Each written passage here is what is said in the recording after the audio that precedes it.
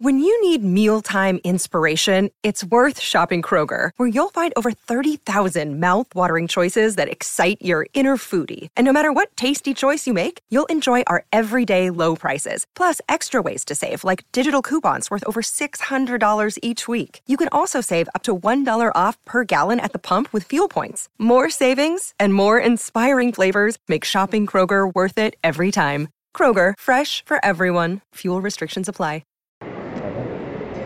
Booyakasha! This is Michelangelo, aka Greg Sipes. You're listening to Ninja Turtle Power Hour. That's what's up!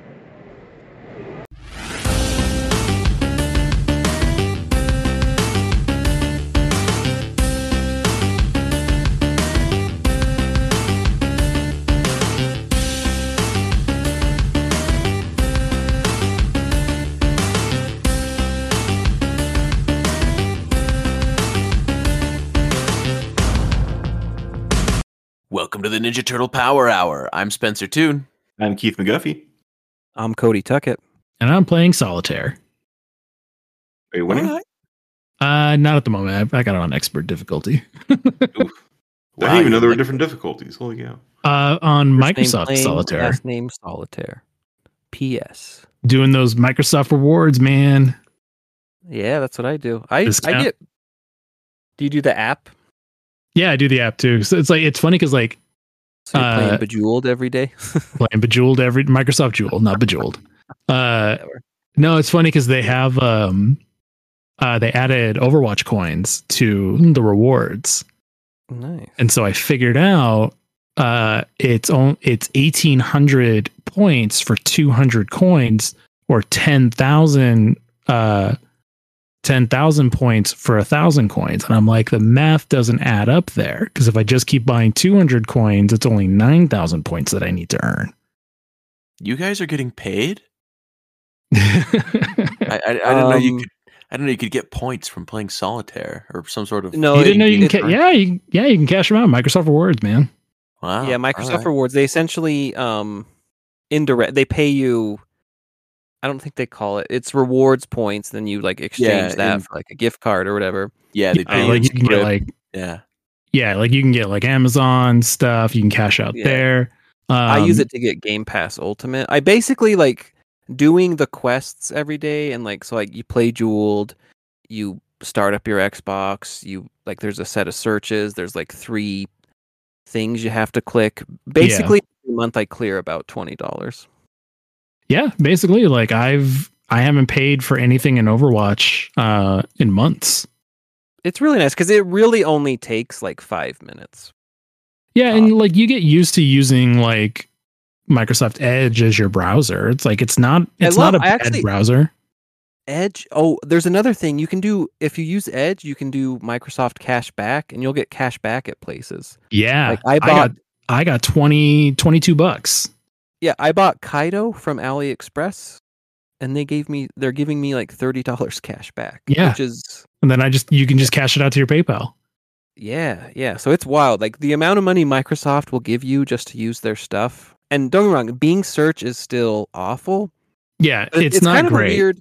I have a weird dilemma with that because the reason Google search is so good is because everybody uses it. So if you're trying to do a new search engine, it's almost impossible to do it because you need a hell of a lot of searches. So it's like Microsoft Rewards is like the only way you could break through, like literally like pay people to use it. It's like such a fascinating thing.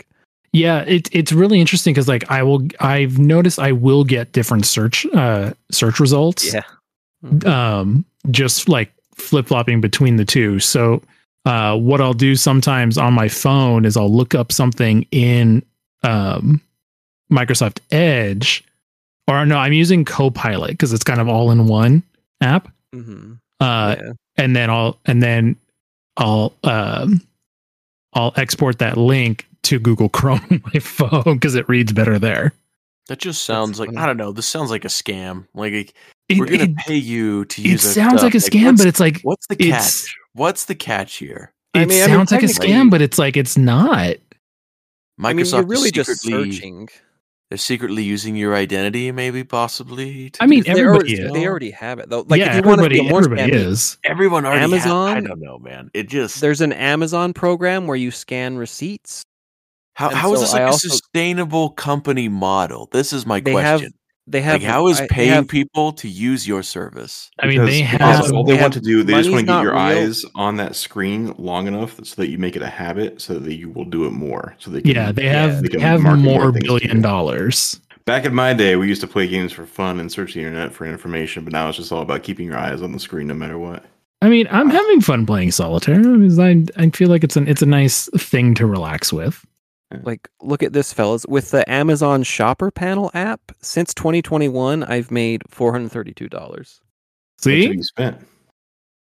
Yeah, I mean, that's the thing. Is all I do, you scan like 10 receipts a month, and sure, they're getting your data. You're selling them your data for $10, totally devaluing your data. But at the same point, if they want to see I buy cat food every month, and they want to give me $10 for it, go for it. Yeah, like I'll scan my like Taco Bell receipt. Like, I don't care if they know I eat at Taco Bell. Yeah. There's a ton of stuff like that. Microsoft, you can scan receipts too, but they give you like pennies. That's how I got the $20. Like it's something happened, and it's like I was able to cash out like $20. Well, because every 6th receipt they'll give you have like a chance to get like a higher amount. Yeah, I don't know if I won that one, but I knew it wasn't showing up in the app, but then I did it on the desktop one day, and then it was like there. I don't know if they're willing to pay you that much. How much are they getting out of this? Like, how much are they making off of you? Oh, so much. Yeah, that's why California enacted that law a couple of years ago for like cookies on a website. So if your browser detects that you're in California, or if a website detects that, you can opt out of cookies on a website, so they can't track you anymore. See, my thing is, like, at this point, it's just impossible to reverse unless I'm gonna like devote my life to like trying to stop it and like get everyone together to like, enact legislation or whatever. Yeah. But at this point, like, we lost that battle so far that I might as well get $10 from it. Yeah, exactly. Like, if they want to, like, I can't think of the word. Like, as just kind of fatalistic to think, it's like there are worse people out there that can have my data. Yeah, and plus, like, by using you're already shopping on Amazon. You're already like using Microsoft stuff, like you're already using their browser, their computers. They already have their data. At this point, this is one of the few instances where they're actually being honest, or let's say relatively honest, that you're interacting with them in an exchange of data, instead of just like them giving it all to the NSA, and the NSA is like, yeah, we have it all anyways. Yeah, at least this one you're aware that I'm giving them receipts. Otherwise, like, because did you know, like, it only takes like 3 points of data to pinpoint you exactly. Like, if you go like 3 places during the day, if they know those 3 spots, they can like pin it down to you. Yeah, something like that. Just I used to make a joke that like you go, when you go, like. I used to make a joke that like in California, whenever there was an earthquake, depending on which ones of my friends were posting about it and how quickly they were doing it, I can triangulate the epicenter of the earthquake. But also what else is in my search history on Microsoft, like what they definitely know I've been searching, is Teenage Mutant Ninja Turtles. Yep. I mean, definitely everything knows that I search that a lot. And that's actually what this show's about. We actually do talk about Ninja Turtles on this show. Yeah, I was going to say, they know that I was looking up these 3 episodes that we watched. Yeah. Thanks for sticking through the first half hour of this podcast to listen to the Ninja Turtles. Yeah. Like, it is wild. It really is wild that like we talk about Ninja Turtles on this show, but we do. Through the power of editing, they never have to know. Believe it or not, we talk about Ninja Turtles. These are the facts. And so, speaking of which, what we mean to talk about with Ninja Turtles today is episodes 10, 11, and 12 of season 1 of the 2003 TV series. Yeah, so this is the Shredder Strikes Part 1 and 2, and then the Unconvincing Turtle Titan. And great episodes. Great episodes. I am so happy. Really? Yeah. Oh. All right. I mean, yeah, you can feel that way. Oh. The thing is like you'll learn really quickly that Mike just hates the show and just I don't wants to hate the hate it. show. I enjoyed the last couple episodes. But spoiler alert, I didn't really care for these three. That really surprised me. Like I thought these were way better than the last couple episodes. It's weird, and I knew this was going to kind of come up, but yeah. All right. Well, without further ado, we'll get into our next segment. The Ancient One did tell me a story I think you guys would want to hear. About Master Splinter's master, Hamato Yoshi. Well, let's hear it! Let me tell you a story. So this is the Shredder Strikes Part 1, originally aired April 12th, 2003, written by Michael Ryan. So the boys are all doing weapons training, and Leo beats them all, claiming his swords are the superior weapon. Splinter calls him out and orders him to attack, humbling the turtle by catching his sword in his hands. Splinter says that until Leo learns that a weapon is only as strong as the arm that guides it, he's learned nothing. On the roof later that night, Leo is still reeling from Splinter's lesson when a member of the Foot Clan a few buildings away takes aim at him with a bow and arrow. Leo stops the arrow, which has a note attached to it inviting him to meet with Oroku Saki. He goes to the location in the note, but he's ambushed by 13 foot soldiers who he easily dispatches.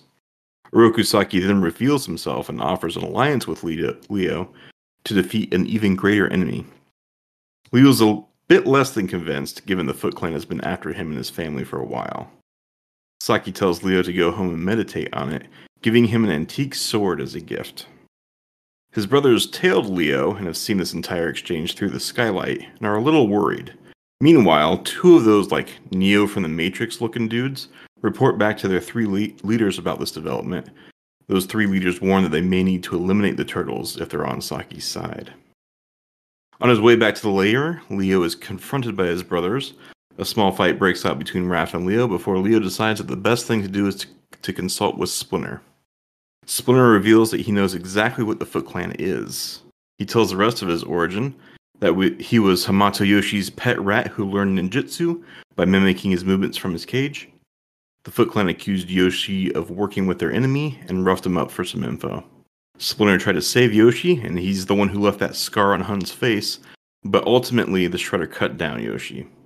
The Turtle Boys decide to cut Shredder no slack. They go topside to return the sword and battle the Foot Clan. They defeat the Foot Ninjas, but then Hun shows up and just goes ham on the Turtles, beating up Mike and Don, then going full, first movie Avengers, Hulk on Loki, smashing him into the ground style on Raph. Hun uses the gifted sword that Leo is returning to the fight, and he fights Leo with that, disarming him, but then Leo's able to go all super somersault kick mode on Hun, knock him through a skylight and defeat him. Those two Neo from the Matrix looking dudes, they see this fight and report back that the Turtles are against Saki, though not necessarily on their side yet. As they go to head back to their sewer lair, the Turtles are intercepted by the Shredder. To be continued. In The Shredder Strikes Part 2, reading from Turtlepedia, this was the original air date, April 19th, 2003, written by Michael Ryan. We pick up the action from the rooftop of an abandoned warehouse with the Shredder and a mass of foot soldiers ready to attack the TMNT. The Shredder and his foot attack and a huge battle on the roof unfolds. During the action, Leo swings at a foot soldier but misses and hits an electric transformer instead. The transformer starts sparking and then erupts into flames, causing the whole roof to catch fire. The TMNT and the foot battle on in spite of the fire, but suddenly the roof collapses from the fire and the weight of the combatants. In the meantime, Splinter has emerged from his meditation and realized the TMNT must have gone after Shredder on their own. He hightails it out of the lair to look for them, but on his way out he grabs one of Don's electric gadgets, the remote for the battle shell. As Splinter heads to the scene of the battle, the Turtles are picking themselves up out of the debris of the burnt warehouse. However, in the collapse, they have become separated from each other. Therefore, vastly outnumbered by the foot that are looking for them, the mutants stick to the shadows and try to find each other. Don finds Mike, who has injured his ankle. The two avoid the foot soldiers and enter an abandoned bathroom via an open window, Where Donnie wraps Mike's badly sprained ankle, unfortunately, a child opens the door to the bathroom the turtles are working in and blows their cover. Raph hides in a dumpster until he has the opportunity to take out some foot soldiers, and then he's grabbed from behind by Master Splinter. Raph and Splinter find Donnie and Mikey, and after a battle where the sensei gets to kick some shell of his own, they call for the battle shell remotely and head out to find Leonardo. While searching for his brothers, Leo encounters a mysterious ninja who calls himself a guardian. Before Leo can introduce the Guardian to Splinter and his brothers, the mysterious ninja vanishes.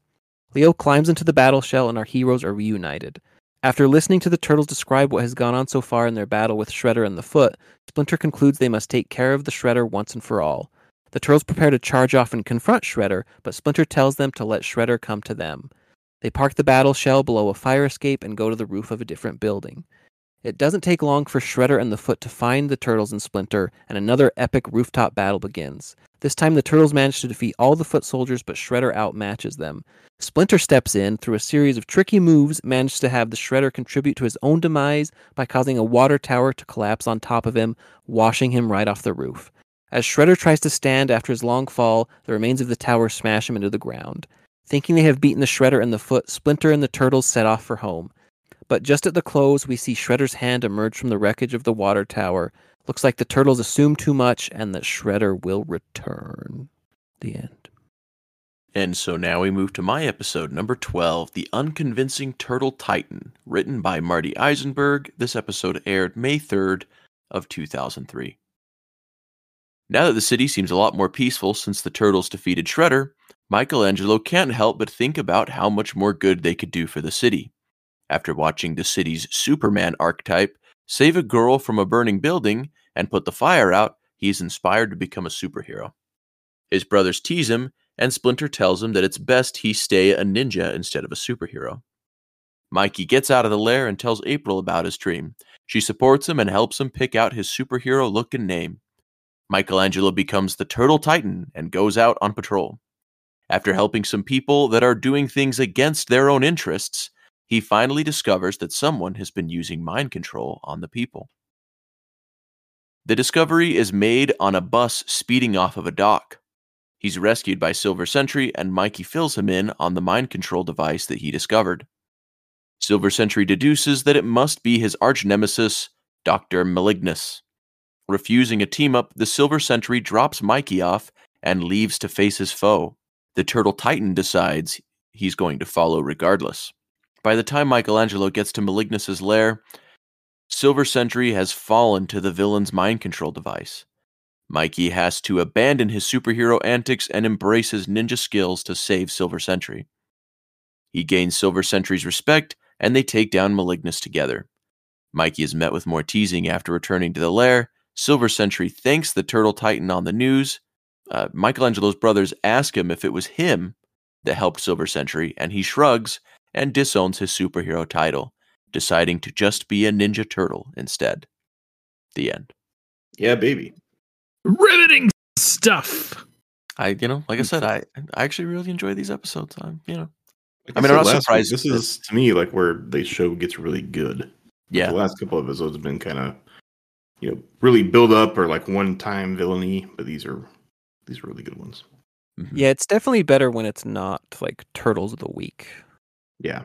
I don't know. I enjoyed the Turtles of the Week stuff from last week, but I do think that, because some of that stuff did a lot of building, like some character building or just kind of building of the world. Like it fleshes out the purple dragons more in Fallen Angel and things like that. But these are definitely like the big story beats, or at least the Shredder Strikes is. I think I'm just a little impatient too. There's a lot of it. Like I know it's coming. I want to get to it. Yeah, no, that's fair. All right. I wonder if people have ever done like a watch order where they've like cut out the fluff like that, and it's just like all. There was someone on Reddit who started doing that. I think he only got through the first season of it, but I think awesome. Like it was like Nano and Fallen Angel and like Tales of Leo or something. Like there were a couple that he was like, you could just cut these out entirely, but only like 4 or 5 episodes in this first season, really, because like everything else kind of comes back later.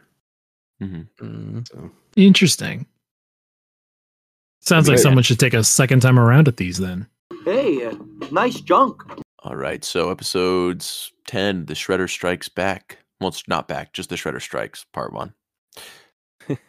Which there's an anchovy for later, is that we have both the Shredder Strikes and the Shredder Strikes Back in the same season. And they're both two-parters, and they both involve the same thing. But it is some clunky naming.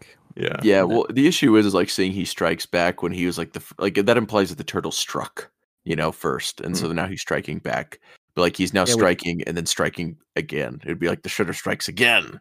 That's probably because we know the way of martial arts. The turtles never start a fight. So exactly.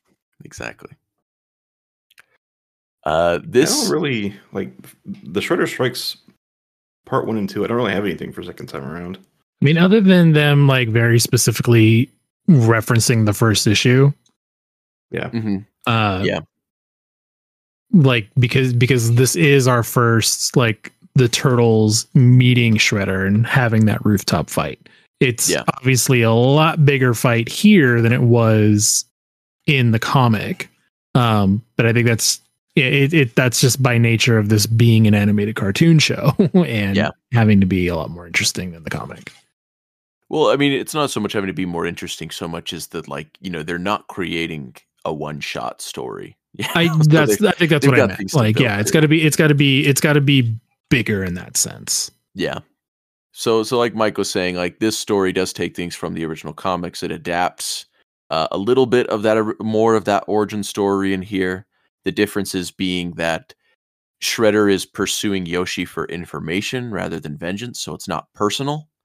And so, there's also foot ninjas in Hun that ganged up on Splinter.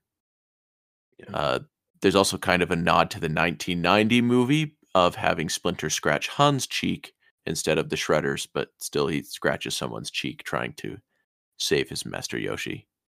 A cheek must be scratched. Yeah. Right. If I had a nickel. Yeah. So, and this is like the first time we see Shredder all armored up and in this series. And I'm pretty sure that this is where the concept for Dark Leo in the IDW series comes from.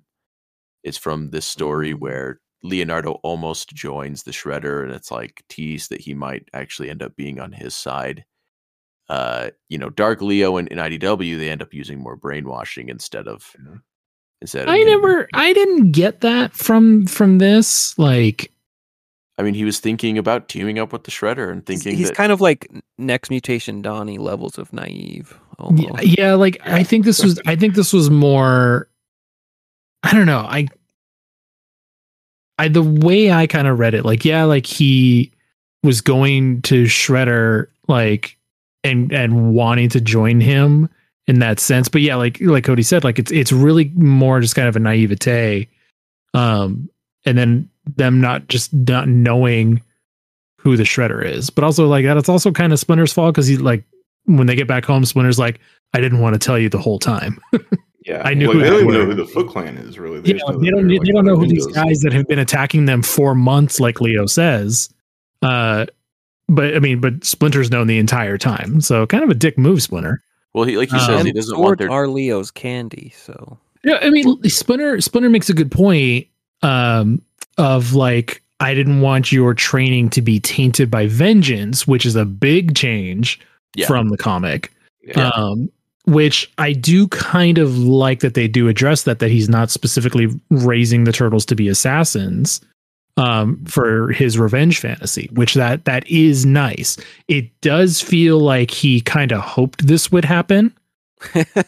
I don't just in case. I don't really read it that way because it's like, why would he still do it then? Like, I gave you all these ninja skills. If you wouldn't mind, like, you don't have to, but if you didn't mind, to me, it doesn't come off that way at all. To me, it comes off as like, I gave you these skills to protect ourselves. It looks like Shredder knows we exist. We're going to have to address this because it's causing us all these problems. And so now that's what they're setting out to do, is go confront him because they've been being I feel like Splinter kind of gives up wanting to hide at some point. He reprimands them for it, but he lets Donnie build the battle shell.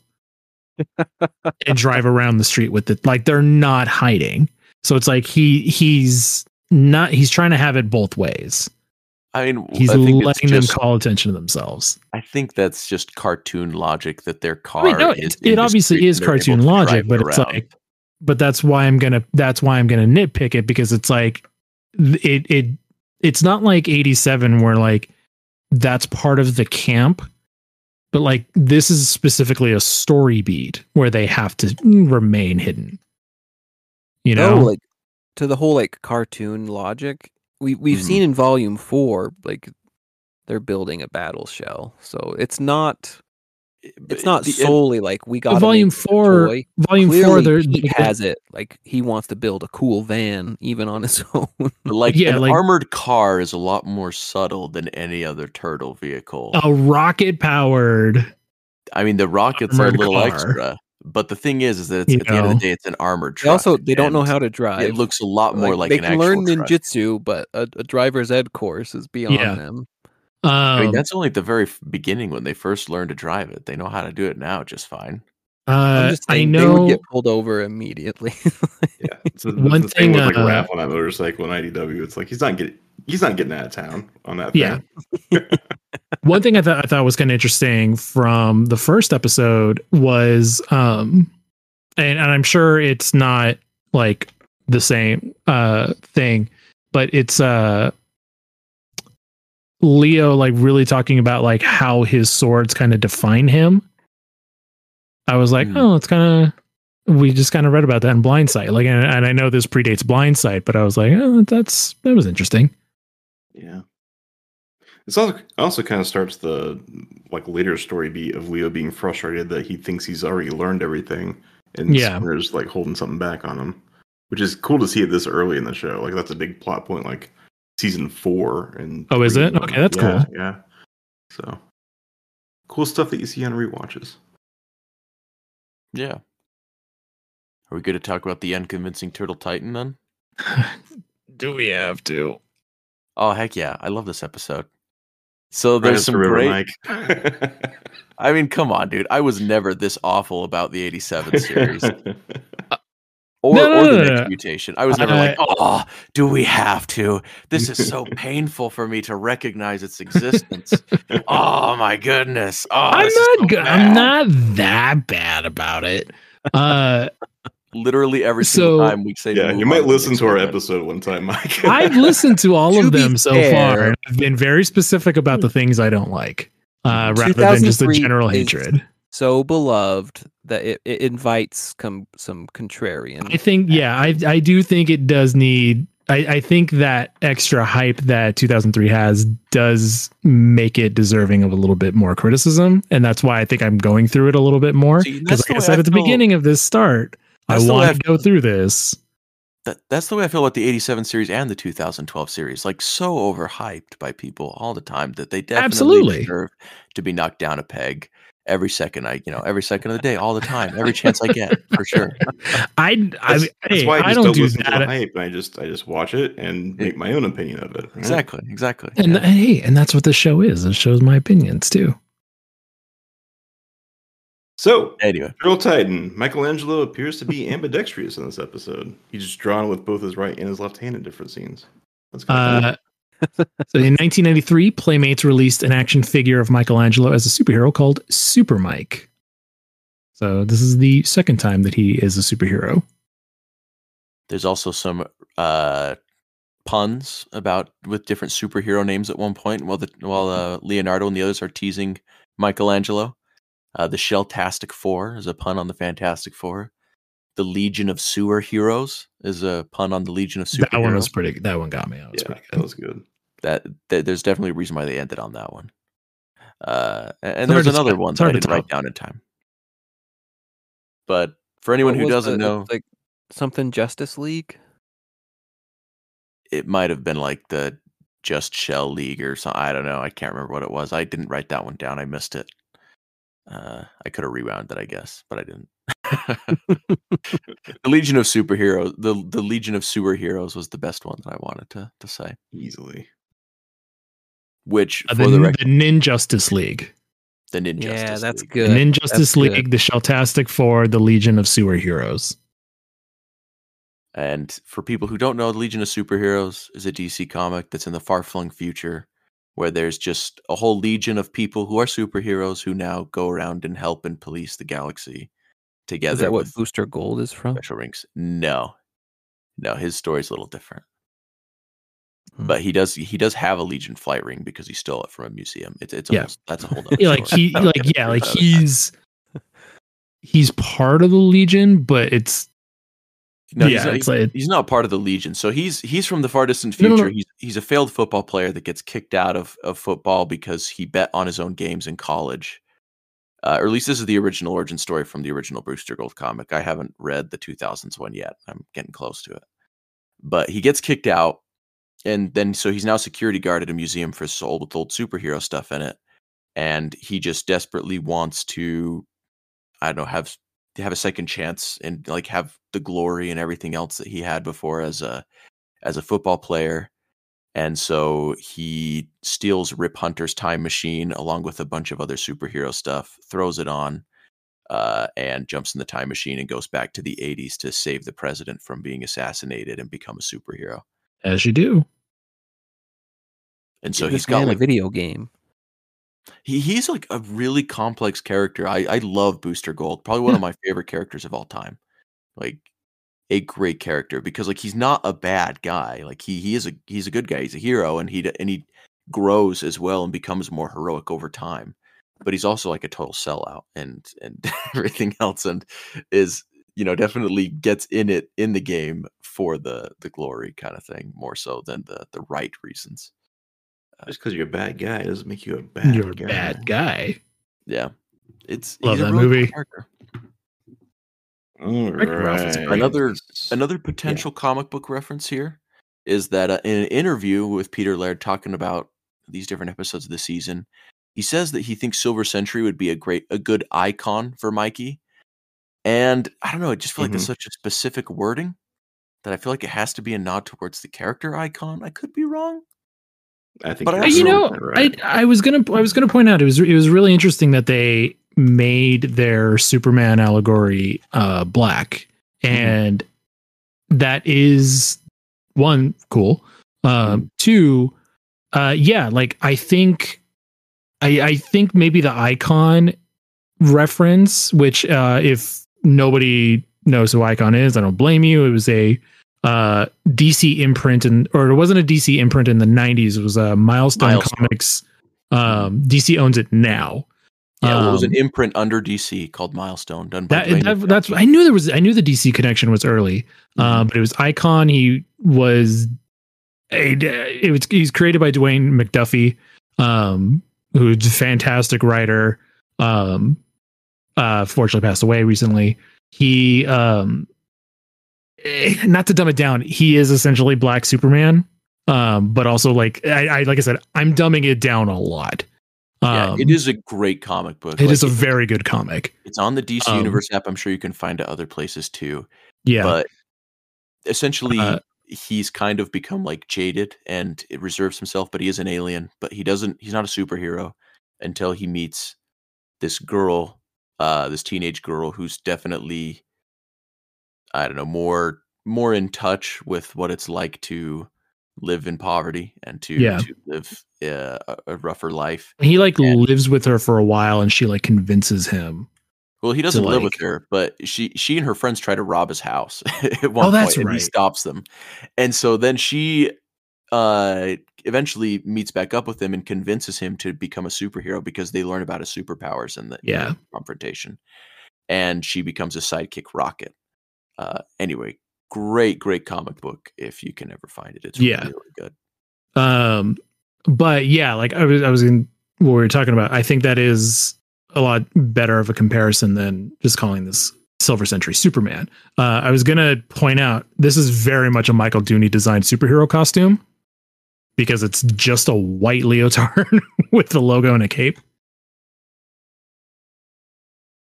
Very radical that way. Yeah, it's very just radical. I'm pretty sure Radical was designed by Kevin Eastman, but yeah, but like Michael Dooney is who I'd more associate with Radical. Just because he drew her more? I mean, he drew her in a story, and so did Kevin Eastman. But yeah, I could see what you mean. Definitely, the story that had the art done by Michael Dooney was a lot more memorable, in my opinion, than some of the original ones. Michelangelo uses grappling hooks, which I'm sure is maybe possibly a reference to 87, how he traded in his nunchucks for the grappling hooks. Yeah, 100%. Especially since like that was due to censorship for them to be the hero turtles, and he's now being a superhero.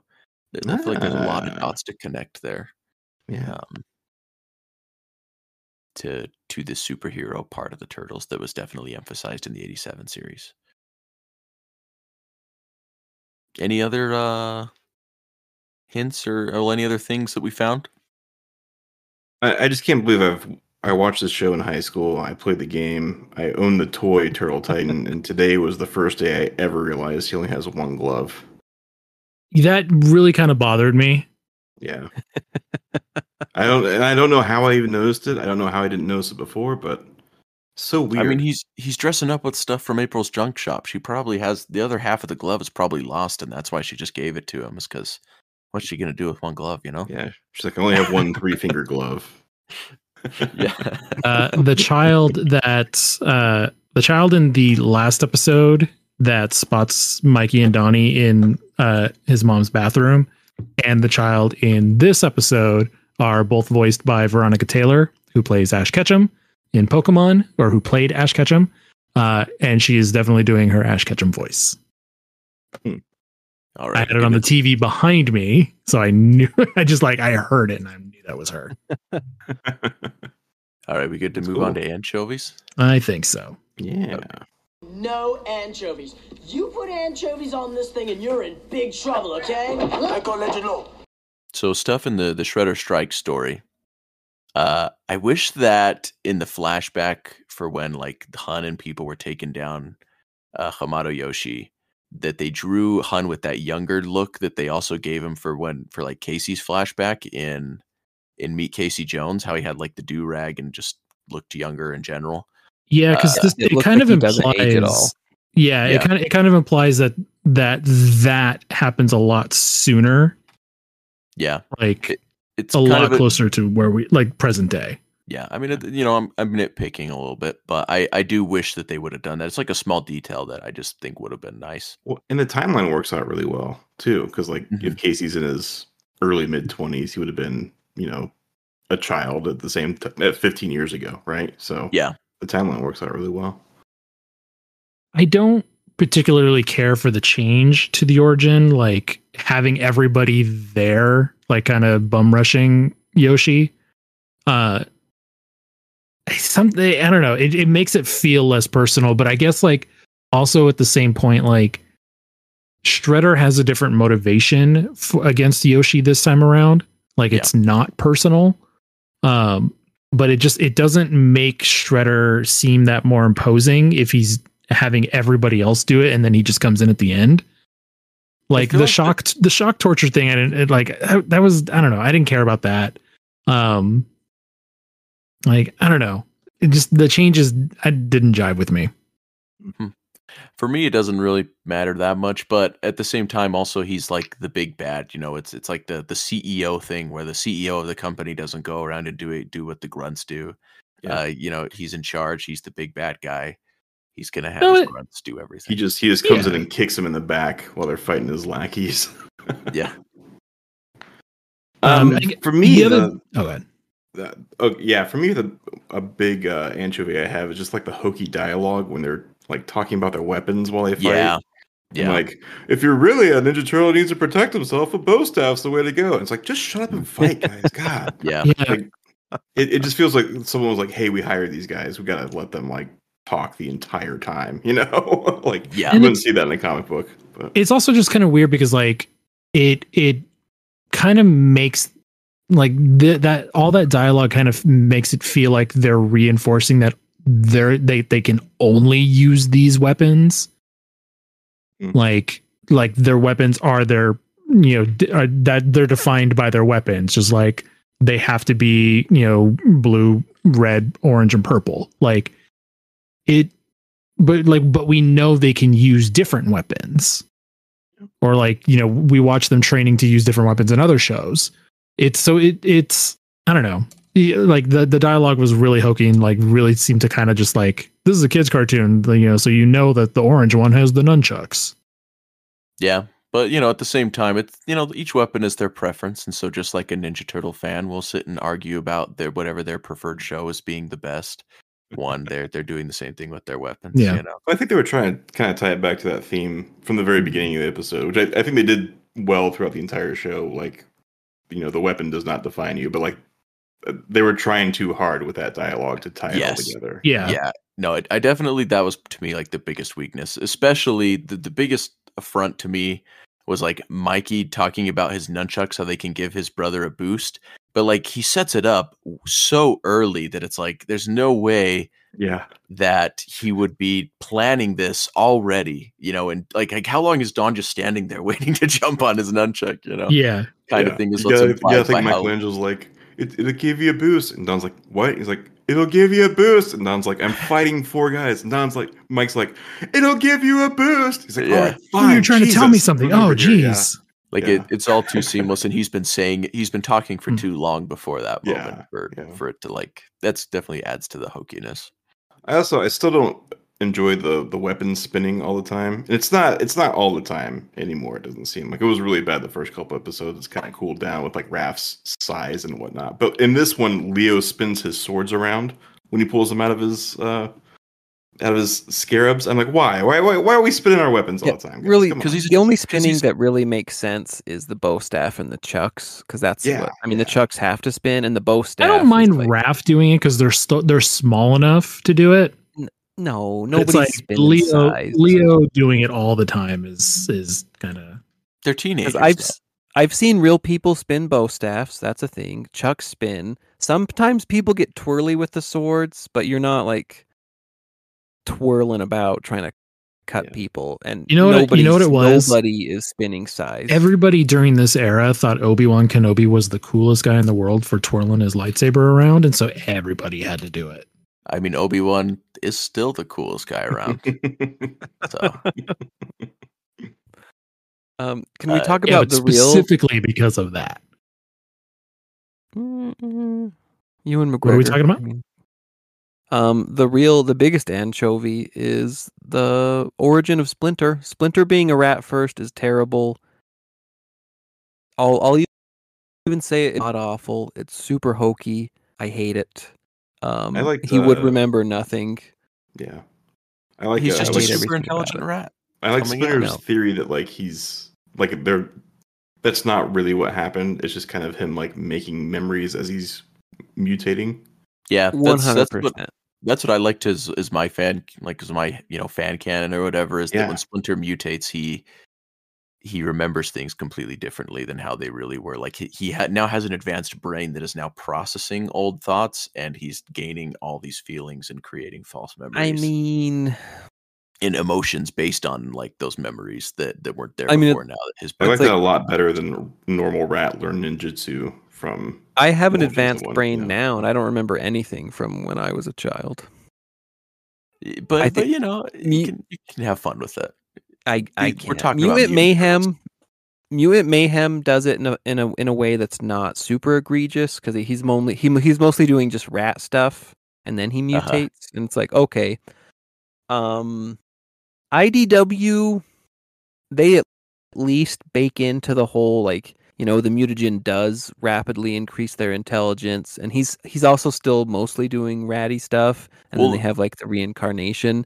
But when they're just doing purely like he's a rat super attached to his master, no, can't. Yeah, I think that was one of the better. He's not hanging from the window seal in horror and then like giving up on life after.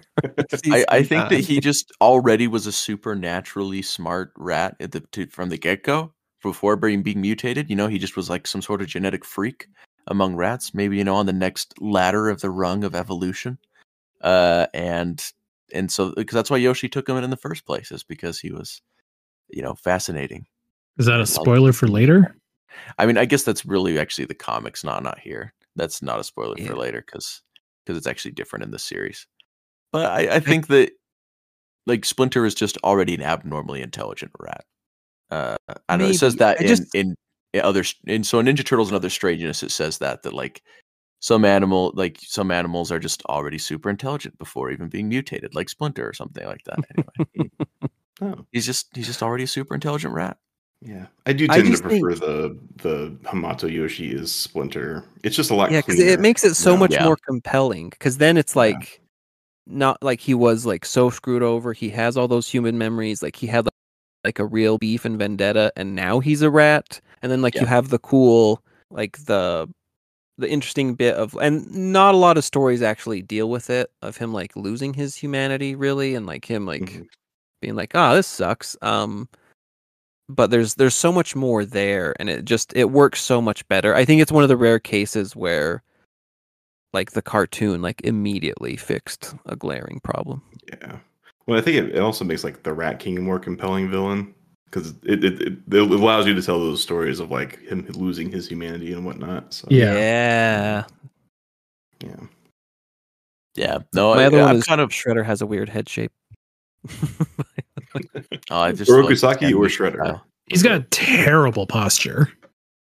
Like when he's Yes, like the walking Rokusaki. up to Leo in in Shredder in part 1. Like He doesn't have to worry about his posture. It's I like, mean, yeah, granted, like we know he doesn't have to True. worry about his posture. True, it doesn't Yeah. even matter. But yeah, I think just overall for these two episodes, I thought the action was kind of boring. Like a lot of it happens, and I don't know, like I wasn't getting invested in the action. I think a lot of the music really kind of got all over the place, and then like you'd have Mikey doing like way too many silly things during it, and so like I would lose the tone. Like I just really just did not jive with these two, which I Speaking of knew the was going to action, be was going to kind of be an issue because like I knew these were going to be the two episodes that like you guys were going to like the most. The thing is the turtles are always like Michelangelo, especially, is always doing silly things during fights. Like I feel like if you like the 1990 movie, you can't really have beef with this show's Mikey saying stuff. Like they throw a guy on the floor during the 1990 movie and spin him around and say "Wheel of Fortune." Well, You know, no, like but that's it's not just as that's if not not the more Shredder goofy. fight. That's not the Shredder fight. Is my point. yeah, Okay, so when they're standing all around and he's just like, I guess all that hardware is for cutting coleslaw. They're not fighting. And they're standing there just kind of. They're standing there before the fight. Like that's the build up to the fight. I like I said, we don't have to nitpick exactly like that. I'm just saying like it just for some reason like a lot of it just as it flowed it didn't jive for me, and also like it felt like things were going on for too long. I think so this show specifically it causes a problem for itself because it takes like the ninjutsu very seriously, like the Shredder very seriously. Like it mixes a lot of like we're very serious real ninjas, and so that juxtaposition is more obvious, if that makes sense, when they're being I like don't know, goofy and quippy. That's sort of the magic of it. Is like you would expect, like real like Leo cutting a guy or like hitting him with the hilt of his sword. Instead, they're just kicking each other a whole bunch. You know, Yeah, making jokes and whatnot. So and that's well, the thing is like Michelangelo always makes jokes during fights. This is like a common Ninja Turtles thing that is. Yeah, always it's happened. true. right. It's just, I'm there's not something saying about this show that just it sticks out more to me, and I think that's just what it is like it's something about it is just rubbing me the wrong way. it's kind of the same like we were talking before, like with Tori, where it's like, you know, the ninja are stealthy and they vanish and then they hop in the battle shell. It's just like some of it's just too on the nose, like with like we're serious real ninjas, and like among the iterations this one has like a lot more like ninja-iness, and then when it like works in like all the goofy stuff it just seems more glaring. to me. So, I mean, I guess my last thing, it's typically a normal thing with cartoons in general, because this happens in all of the cartoons, is that like Shredder has the chance to like stab the turtles and ends up punching them or kicking them. And granted, every single cartoon does this. Every single cartoon. 2012, all of them. It's one of those reasons why I'm always like, yeah, let's have the Shredder as like a DLC character in Mortal Kombat, because then we could actually see the Shredder tread someone. Because the cartoon, that's always like, oh man, he's right behind him, and what does he do? He punches them or he kicks them when he could do something else. But as a kid, I remember always being like, why doesn't he do that?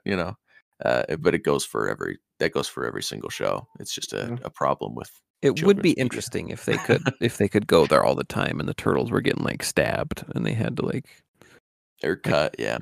Leo's out of commission because he just got clawed to the shoulder.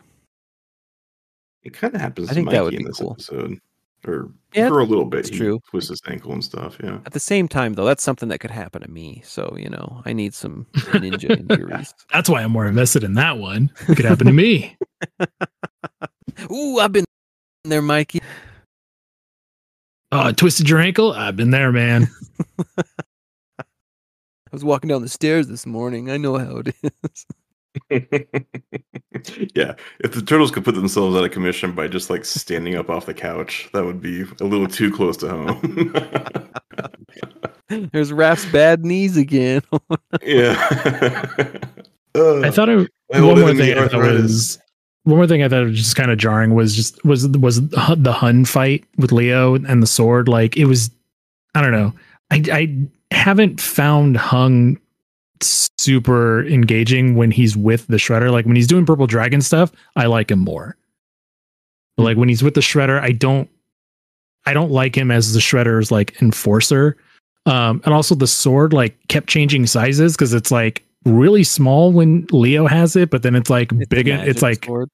Yeah, it's like as tall as Leo is when Hun's holding it. So that's just an animation error. I didn't want to nitpick that too much, but Yeah. Well, swords in the I show are magic in general because like sometimes Leo's swords will cut through something, and other times they're just big baseball bats. we were joking about that earlier. It's like Leo takes out everybody with his swords, but like only knocks their weapons out of their hands. But then also when he's fighting the foot soldiers later, he's cutting their swords and like cutting through their swords. They're magic Like swords. I said, this is the problem just across all the cartoons, where like, and with the turtles having weapons in general, is that there's always like, how do we make the turtles use their weapons but also not actually like cut anybody? Yeah, no. and they fail at it. Leo's in every just cutting live hands version. off all the time. He's just like maiming people constantly.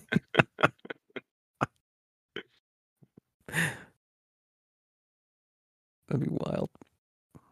All right, so good to talk about the episode 12, Turtle Titan. So I honestly don't have much for this one other than like I still feel, if we talked about this earlier, like it feels weird having like Superman level heroes. Like I know we just mentioned Icon. I'm just going back to Superman. It just feels like that level of Superman or superhero interacting feels weird, but also like I didn't mind it so much here because it felt like Silver Sentry was kind of visiting more so than he works in New York. Mm-hmm. Yeah, because otherwise, like, if you realize there's like a Superman, it's like track that guy down for every problem you have. You got to help us murder Shredder. Why isn't he taking care of the foot? That's because he's taking care of Dr. Malignus and other threats. Kind of one of the issues I have with like Batman versus TMNT the comic is that they mention the Justice League, and it's like, why do the Turtles have to stay there then and fight Batman's villains? Can't the Justice League do it? Oh, because Batman can't bring the League in. He's got to do this on his own. Gotham City is his problem. The Justice League are just snooty like that. Yeah. No, it's just it more is. Like that is the problem. Batman's a self-righteous butthole. Yeah.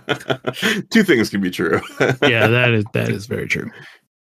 For me, yeah. I mean, my only thing is like I don't like that Mikey. It's a nitpick. It's definitely a major nitpick. But I don't like that he wears his mask with the superhero mask, like his ninja mask with the superhero mask at the same His time. mask. Yeah, Mask that's a section. nitpick of mine too. Especially because like the cape is red and the mask is orange.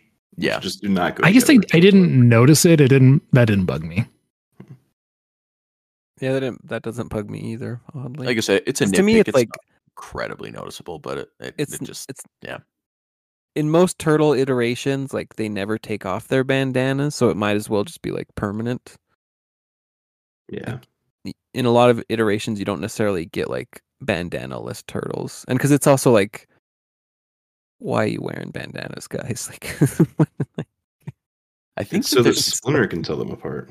I think that they're supposed to be like headbands, but like because their foreheads are so short, they have to make them into a mask. I think that's Just the idea adapting. behind Yeah.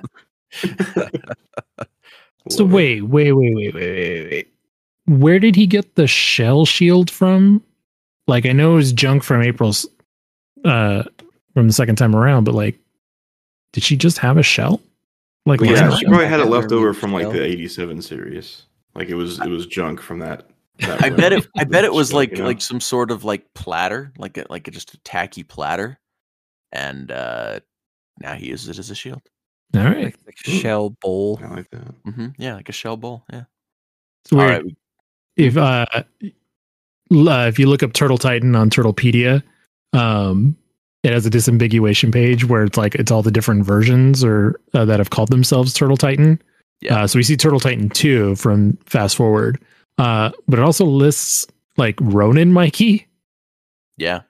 Well, because in the last Ronin, in the Lost Years, there was that period where he was cage fighting, and they call him the Turtle Titan. Yeah. Oh, that's right. Yeah. That's right. Okay, good. Thank you for clarifying. All right, we're good to talk about what we loved then. I think so. Let's do it. All right. Well, in the Shredder Strikes bag, well, it's not back, just the Shredder Strikes. I You love. gotta stop. You gotta stop. I know the Shredder Strikes.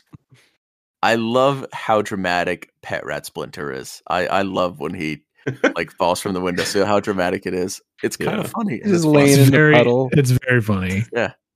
I think it's enjoyable. I did love Raph's line at the very beginning of the episode when he's like, "You know what I love about weapons training? The weapons." Like that was a great line. I genuinely laughed. like That later, was too. fun. Later, he gets like thrown off a building by Leo, and he stabs into the side of the building and saves himself. And he's like, "Ha! Yeah. You thought swords were the best." Yeah. So good. I Yeah, actually, I enjoyed the weapons talk and argument. Like I thought that was fun. Yeah, and I thought they did a good job. Like they do this the way the '87 series never did this. Whereas like in the beginning, they're doing weapons training. Leo thinks swords are the best, and then that kind of becomes a theme throughout the show. Where then he's tempted with a better sword. He fights a guy with that better sword. He loses his sword, and he wins the fight weaponless. You know, so he kind of does learn the lesson as he goes. It's a really it's a cohesive story. Yeah. Mhm. I also really like Leo's fight with Hun. I think that was like the sword choreography and things that were going on there were fun to watch and really entertaining. I actually sometimes there's moments where I actually thought that his fight with Hun was better than the fight with Shredder when Shredder actually came. I really liked it. This show's really well animated. Like, Mhm. and the rain I think adds a lot too. Really good. Yeah. I also like that Mikey gets injured and keeps the injury all the way through the rest of the fight until the end. Mhm. And him like having to kick people with his injured leg and being like, "Ow!" Yeah, they do a good job of yeah. like setting up stuff and then like not wasting it. Like even Raph's like he falls in the dumpster. He's like, "This thing stinks to high heaven." And then later he's ambushing two guys and like, "What stinks?" It's Raph coming up behind him. Yeah. Yeah, they do really good with that kind of continuity in this show, Yeah. which is nice. Those little touches help a lot to like string a story together. hmm I wonder if like it was just Peter Laird having seen bits from the '87 series and being like, "This show will have like we're gonna completely like make up for all of the bad continuity errors in the '87 series, and the show Have Every gun continuity. is a Chekhov's gun. Did he have like a bone to pick with the 87 series so much, or is this just?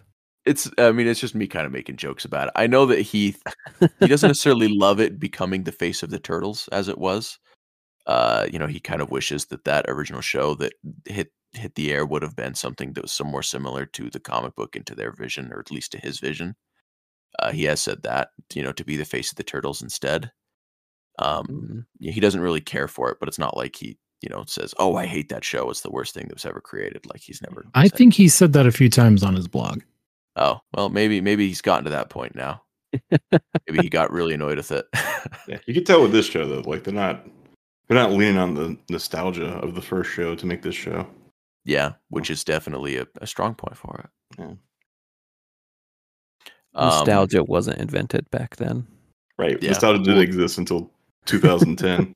I mean, nostalgia definitely existed, but I don't think they leaned into it as hard with like kids stuff, and like kids shows. and also because like I joke, but in a certain way, like nostalgia really became like a marketable thing with like the people who watched the 80s shows, and now they're adults with money. Yeah. And so like now nostalgia is like very much a thing you can like bank on. Whereas I would back say then, that like you can't really like hook because like, that was my era. So it's like in 2003, I was like in my teen years, like, and so it's not like, even if for one, like you're just moved on. So there's no nostalgia to have. And it's not like I have any money at that point anyway, so they can't milk me, So it's like nothing to do with that nostalgia. So it had a very fortunate point in time. Yeah.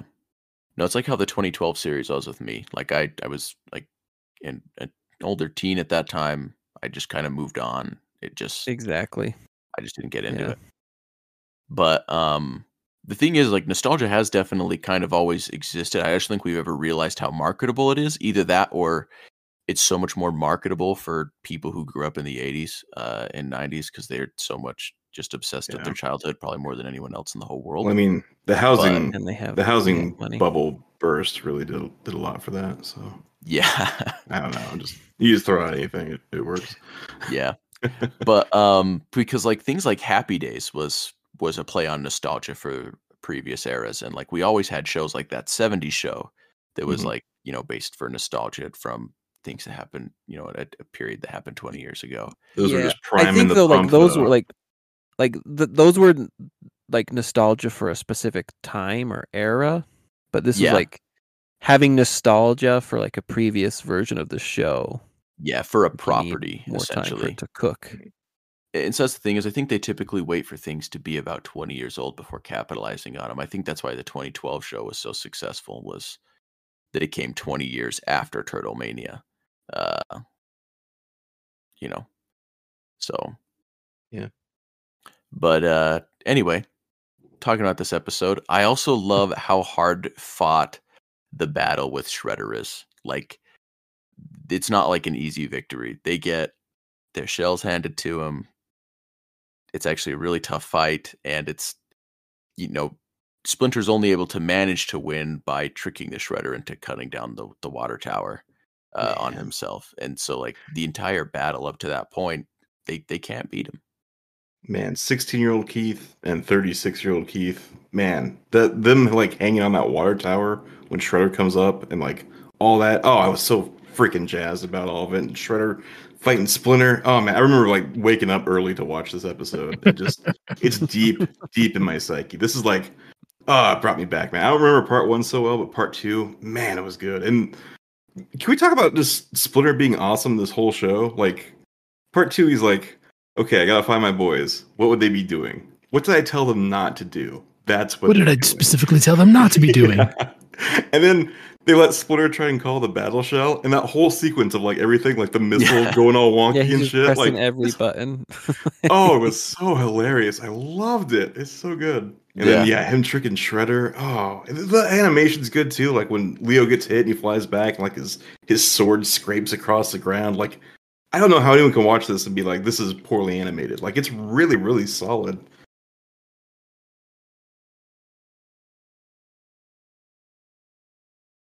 Did we die? Yeah, did I lose everyone? No, you No, didn't I'm lose still everyone. there. I'm just That was trying a- to think of what to say next, I guess. That was a weird sound. How to add on to it. But yeah, like it's a great fight, and like I said, they don't make it an easy win. Like they get by just by the skin of their teeth, and so the Shredder is still a threat, and so him still being alive is still a big deal. It's not like the '87 series or something where it's like, yeah, we defeat him every other Wednesday. Like Yeah. this is They par didn't for turn the off the course. light and beat him. Yeah, turn off the light, and he's just like, oh no, I can't win now. I'm So, running. Spencer, you titled whatever episode that was of our podcast, Shredder Defeated by a Light Switch. In my podcast addict, I must have started that episode like a year ago. And every time I finish a different podcast, it goes back to that one. I'm just reminded all over how ridiculous that was. And it makes me smile every time. So thank you. You're welcome. All right, on to the unconvincing Turtle Titan. So I actually like Mikey's Turtle Titan look. I think it's a lot of fun and very swashbuckling. I think This it is a very cool was design. this Yeah. was actually my favorite episode of the 3. Really? Yep. That surprised me. I know. I know. Set you guys up. You can cry us a river of joy now. It was genuinely fun. I genuinely like stories where people want to be heroes. Like Big Hero 6 is one of my favorite superhero movies of all time. And so seeing Mikey really kind of going through it, and we have the ability to be heroes. Let's be heroes. I really like that. And yeah, like even like I mentioned with Silver Sentry, like I don't care for that level of superhero interacting with the turtles, but it was nice here because it felt like he was just visiting, like he's not a regular part of the turtles' world. But he exists there. Yeah, for me, the reason why I love him existing is that it adds the breadth of storytelling and world building to Ninja Turtles when you bring in the superheroes. Like there's just so it just makes their world so much bigger and brings so much more variety in the stories and things being told than the typical like, oh man, it's another mutant we're fighting, or oh man, the Shredder's back and he has his ninjas. What's he up to now? We got to stop him. Or Krang. It just makes the adventures so much more expansive along with their universe. And to me, that makes for a more interesting show that's fun to watch, that they can bring anything into it. I really like Michelangelo with the grappling hook. Like he repels down into this warehouse and he yanks it down, and then he catches the grappling hook without even looking at it, which is like just a baller move. Like he just knew exactly what it would be. And then later on, he throws it up to get away from Silver Sentry, and Silver Sentry just comes and like grabs it. Like that's scary, man. like he thought he was gonna get out, and now he's screwed. It's good. I like it. Yeah. Overall, this is it's a Mikey episode, so you just really finally get to see, aside from him cracking jokes, you get to see his personality shine. Like his desire for acceptance and to do good and to like contribute to society and be a part of the world that exists around him. Is there. That's why he wants to go out and be a superhero. Thinking about all the good they can do. You get to see that more compassionate, like people loving person that Michelangelo is. Yeah. I gotta say, my favorite bit from this episode though is that shield hitting the side of his head while he's gravel hooking. Like that has stuck with me my whole life. It's so funny. I gotta think that it's Peter Laird, like looking at the design and being like, "Wouldn't he hit himself in the side of the head?" And they're like, "Oh yeah, we'll just write that in. No big deal." I do think that in general, it's just a whole lot of like good bits about just wardrobe malfunctions. As a superhero, like how impractical so many things about the superhero costume are. Because his cape gets caught in a door, which at this point is kind of an exhausted trope, but his cape gets caught in a door to show the weakness of capes, in reality. And like you said, he's like bonking his head with the shield because he's got it strapped to his arm. Yeah. Uh, Good Mikey episode, especially like Yeah. Persian. Yeah, it was the first one that I was like, I don't hate listening to Mikey speak. Yeah, he's finding his voice, Wayne Grayson. Yeah. But I think that was because like he had more genuine like opportunities to just not say silly things. mhm. And so like you can't always talk like this when like he dials it down a little bit. When you're not doing like a quip to someone. Yeah, like when he's not doing quips all the time, like it's not that bad. So Yeah, this series has a lot of good Mikey episodes that just really help him be a lot more fleshed out of a character than he is in most series. He's more than just the comic relief. He's kind of the mascot of this series, really. I mean, he's kind of the more than other mascot of a ones. lot of shows. Yeah. He is, but like in this one especially, like there's a reason like he did all like the promo bumpers and stuff. Yeah. I think it's kind of funny that almost all of my favorite episodes so far have been like more Tales of the TMNT feeling episodes. It's not that is kind of not the route I thought I'd be going, but so far. But like I said before, like it's the breadth of storytelling that we get in things like Tales of the Teenage Mutant Ninja Turtles, and that's what we're getting in this series. Is these Tales of the Teenage Mutant Ninja Turtles-esque episodes are just completely different than what we normally get in most Ninja Turtles media. Yeah, I think that's why like I'm gravitating towards them, is because like some of the stuff that's based on Mirage, like I've seen it done so many times. Mm-hmm. And so it's like I'm really more interested in the stuff that this show's doing more unique, like its own stuff. Yeah. So and that's kind of, I feel like the other reason why I enjoy this show in general so much is that when it's not telling the big story arc and I am just getting an adventure of the week, it feels just different each time. It's more entertaining to me than many of the other ones, because a lot of the other ones is just like, okay, here's another bad guy. He's got this villainous plan that is just like a plan Shredder would have. Like when it's the 87 series or when it's the 2012 series, it's just like, okay, here's another mutant that was mutated by all the mutagen that's fallen in this area. We got to find the mutant and prevent them from terrorizing. You need those breaths of fresh air. You need to relax a little bit. And so, no, I get it. I get you. It just provides more variety overall in the show and with the adventures. The show's got a little bit for everybody. Yep. Stuff for people who like long continuity things, and stuff for people who like episodic things. So is that it for everything for these 3 episodes? I think so. Watch this show, guys. It's so good. Not you guys, our listeners. Oh, okay. You guys I are was already like, watching it. Oh, we are? You guys Oh, are already damn it. watching it. Yeah. Sorry. All right. Well, Keith, take us into the news. This is April O'Neil of Channel 6. Kind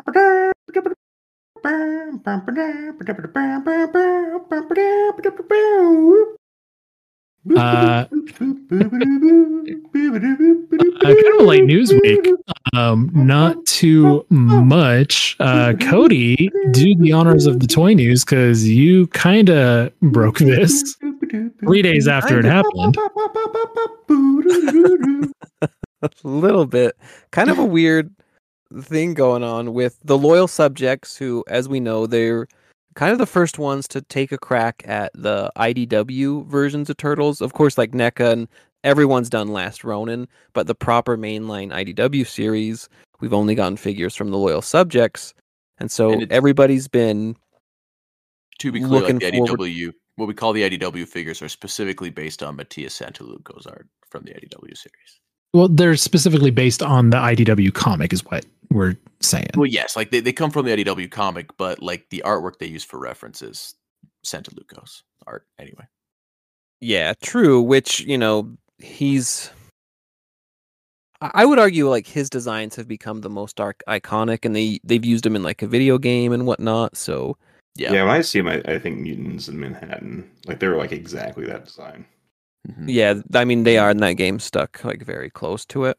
Yeah. But yeah, so yeah, technically there's other artists and maybe we'll get different figures, but yeah, they're very focusing on, the Santa Luco designs. So we've been hotly anticipating more characters going deep into the line. And so a weird reveal. So it turns out they showed off Alopex and Rat King at Toy Fair in Melbourne, and there was this video from Culture Shock Collectibles that just sat around for like 3 days before a user Sultry Biscuit shared it on the TMNT Party Wagon Facebook group, and then folks like me took it and spread it about, and it seemed in a weird fluke like nobody had like picked up on this otherwise. But yeah, we're getting 2 Alopex figures. There's one with like the pink headband and then like a blue one. One might be glow in the dark or whatnot, because the Rat King we're getting, there's a glow in the dark Rat King, and then seemingly Ooh. there would be a non glow in the dark Rat King, and it's the very creepy Freako Rat King.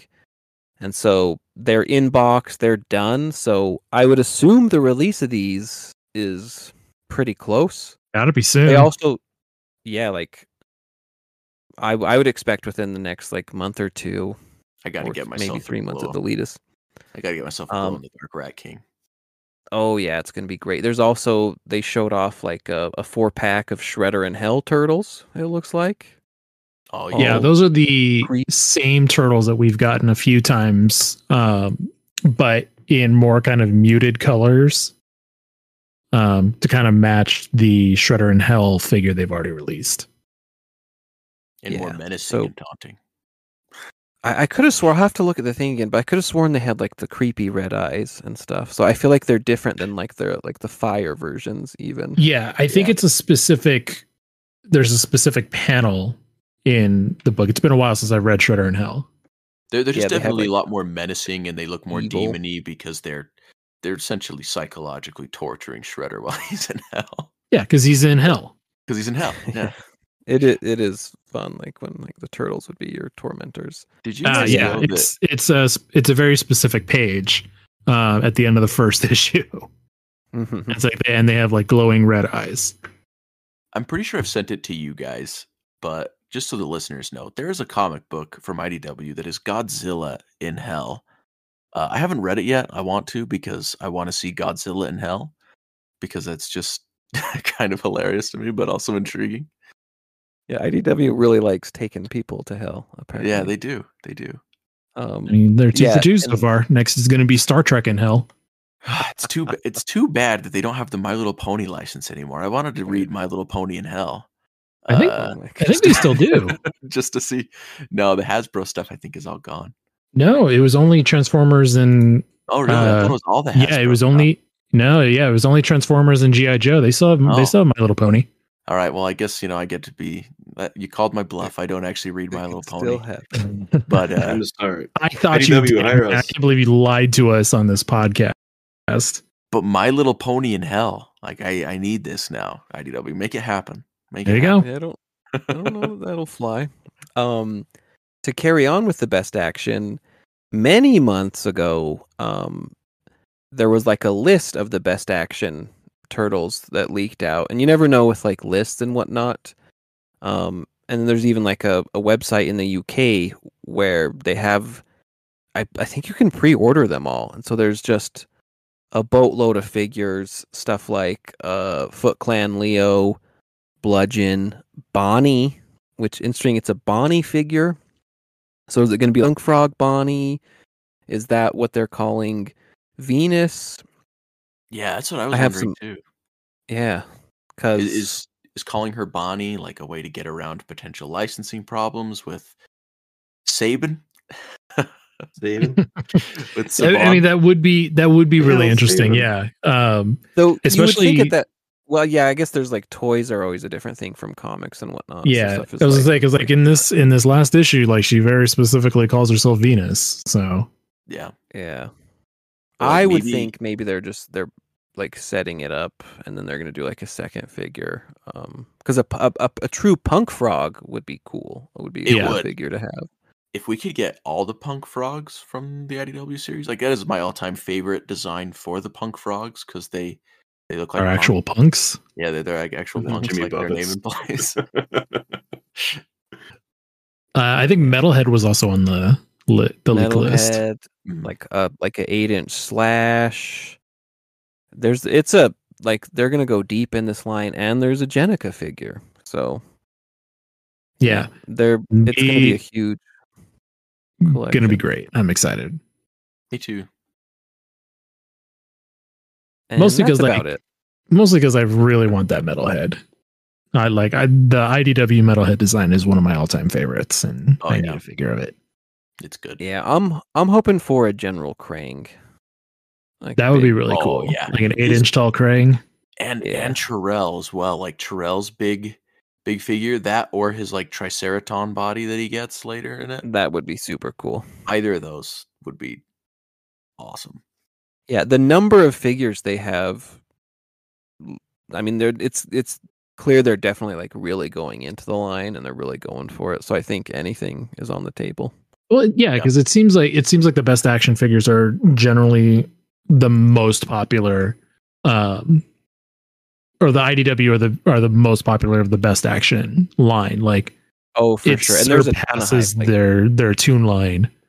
Yeah, it's not even really a Toon line. It's kind of like style guide. Like, I would say it's style guide stuff, and like their arcade figures have been okay, like but I think this is really what they needed to do to kind of stand out from everyone. Yeah, it's definitely the best figures they've done.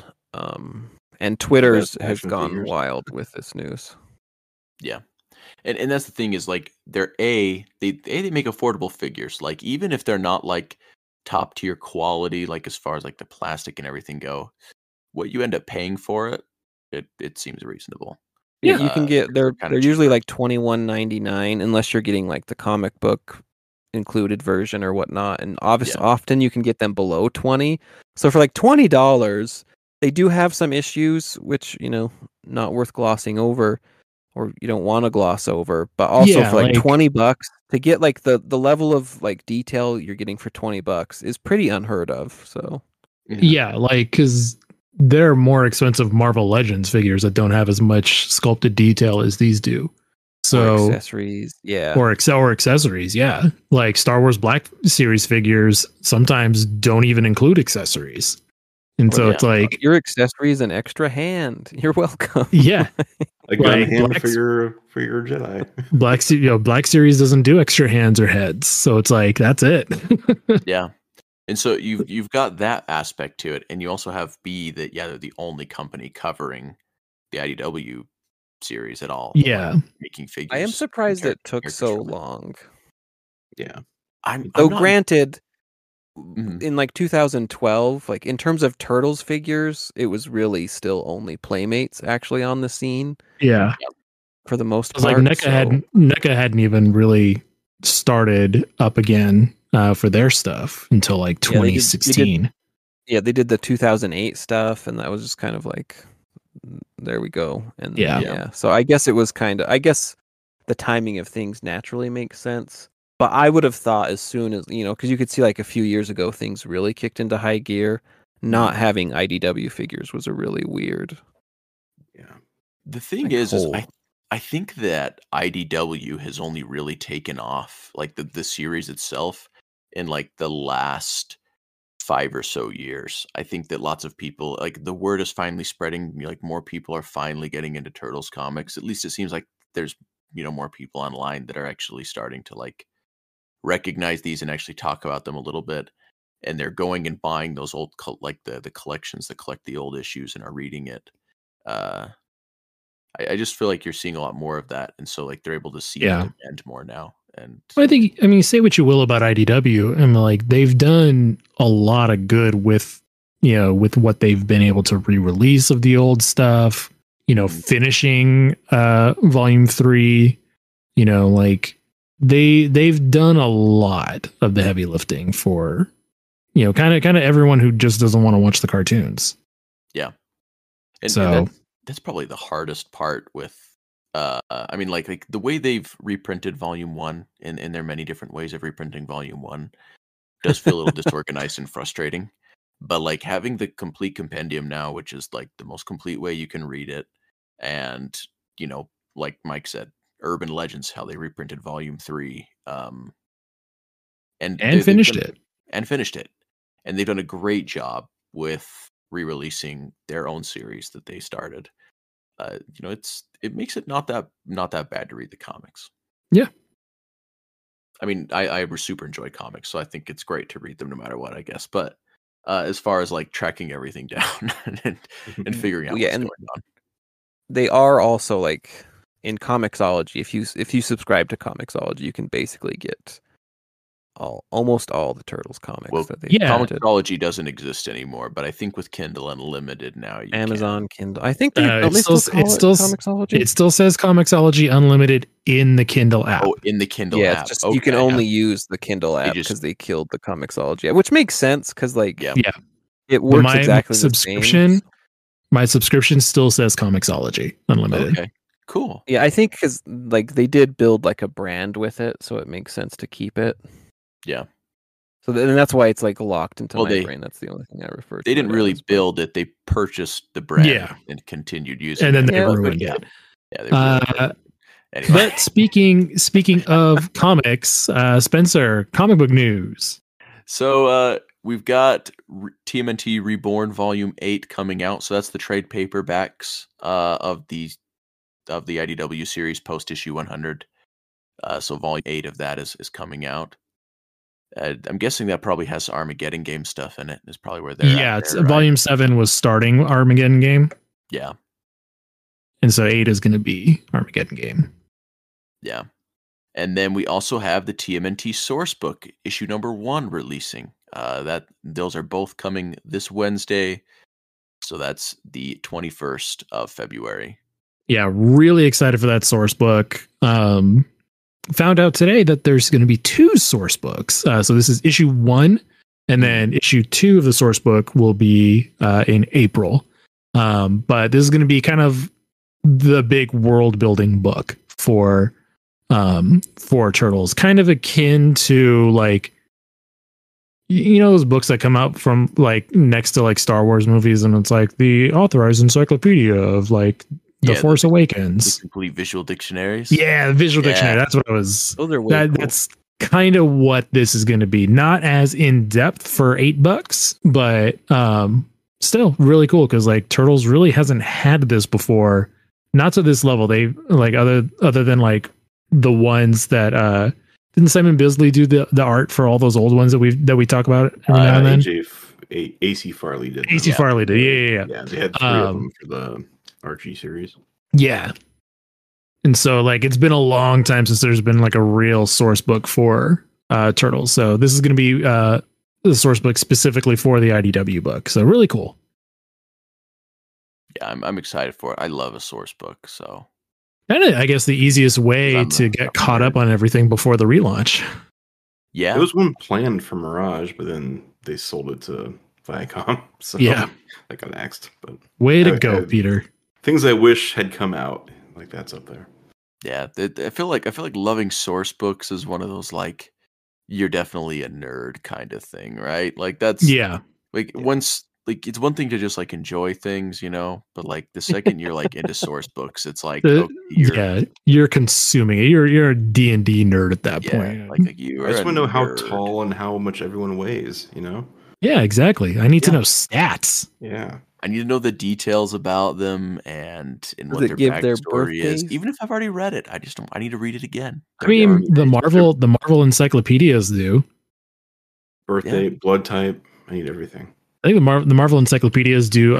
What I always found interesting was like the weight classes. So like who the strongest heroes. Mm-hmm. Like we're all like and so like everybody was kind of like stacked together. So like Captain America would be stacked against like heroes as strong as him and so on.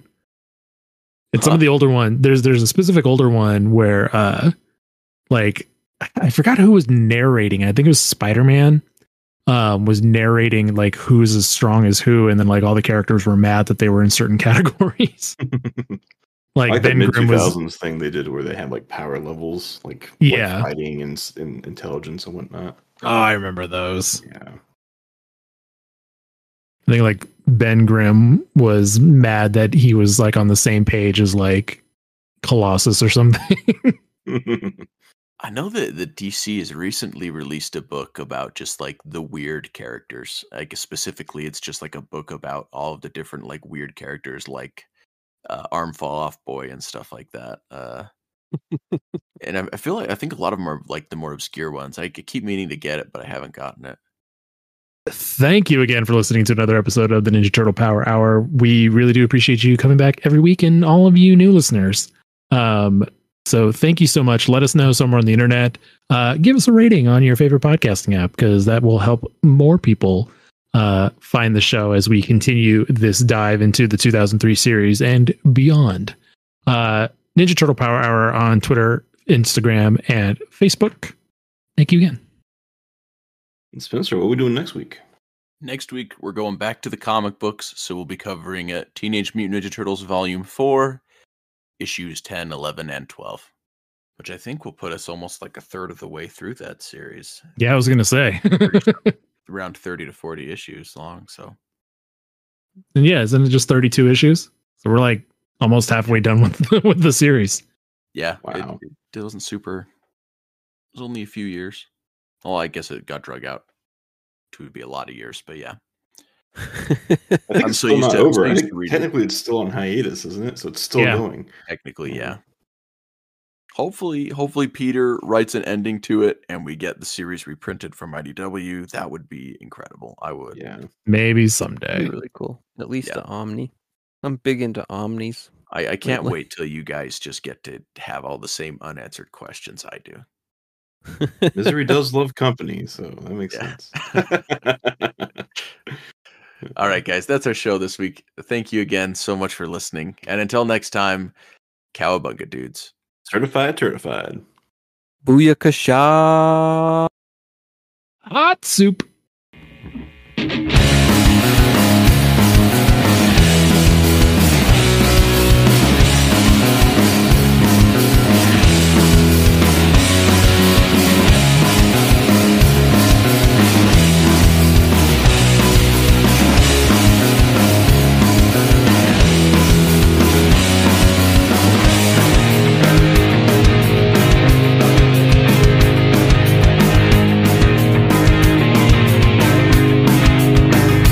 Fine issue. Well, and that's another thing though, that like I was talking about, like comic books have to become like disposable again. Yeah, I mean, the comic books still are disposable. Like I that's the mean, thing is they- like I buy bags and boards out of habit because I like because it's easier for me to store them in a long box. Yeah, because otherwise it's like atrocious. But I mean, they need to become disposable in the way where it's like lower Like, dude. quality paper, lower quality prints. Like they need to do it where it's like they like rock bottom prices, like I was talking about, where they can. I don't know if they could realistically do it or not, but if they could just shave off like even at this point like 50 cents, $1 or whatnot. And then, like, if you want like a nice one, then they could do the more like boutique offerings. You charge more, you get like a really nice bundle or like a trade or something like that. Yeah, there was a comic company. I think it was called like Ahoy Comics. And their whole, Wait. I think it was Ahoy, but their whole might have been someone else. Their whole like marketing campaign was that they were printing on newsprint, and it was like half the price of every other comic. It Yeah. was Yeah, pretty no, amazing. And like even just like picking it up is like, wow, this is something different compared to what else is on the shelf. Like if Yeah. I could get like if you could get like 20 comics for like, 20-30 bucks, that's something. But now it's like I want to pick a bunch of comics. I'm dropping like 100 bones on a collection of stories, then I have to do that again next month. It's like, God. Yeah. It was not Ahoy. Ahoy did The Wrong Earth, which is a great series, but that's not the newsprint people. Yeah, Anyway. like I regularly spend $80 at least when I go to my comic book shop. Yeah. That's like 8 to 10 books right there. Well, that's the thing is like I know that there was someone at Image that was trying to go to more the newsprint route, trying to find a way to print stuff cheaper. It might have been Robert Kirkman. It could have been someone else though. But I know there was talk of that going on there. I remember listening to an interview about it. But there is just so many things that end up just being a barrier to entry for comic books. Like you got the comic book shop, which is the special store you have to go to buy the comics and get there. And so then like you have to know where one is. And then B, you also have to feel like you can go there. Yeah, I don't know. Because Yeah, and then you go there and they're like, "Oh, we don't have it in stock. Did you put it on your pull list?" And people like me are like, "Hell no, I'm not doing a pull list. I don't need another obligation." Like, Yeah. Yeah. I used to one of the stores I used to go to like years ago, they would charge for a pull list. nice. Yeah, I ain't about that shit. And yeah, I mean it was fine because I would assume they had too many people just doing a pull list and then they never bought it. well, I'm- so yeah, here, probably. so what they did is they charged for your pull. It was like a store membership, but you got 10% off everything, which was nice. Mm. And that was like $20 a year. It wasn't expensive. Mhm. And then what they would do is every month would charge your pull for you, so you just had to come and pick it up. Interesting. And so, I mean, like, that, I was from cleaning, a business I was cleaning out standpoint, my, I'm sure that makes the most sense. yeah, I was cleaning out my car the other day, and I found an old receipt from it. I was like, oh my god, this takes me back. I This is love like- old receipts. This is like 2012. I'm a psycho where it's like an old receipt somehow becomes like the most magical thing. I mean, yeah, like there's like some old receipts are kind of cool. Like that took me back. Like I was looking at some of the comics that I had from back then, and that was neat. I had a lot of good memories at that store. That was a really cool store.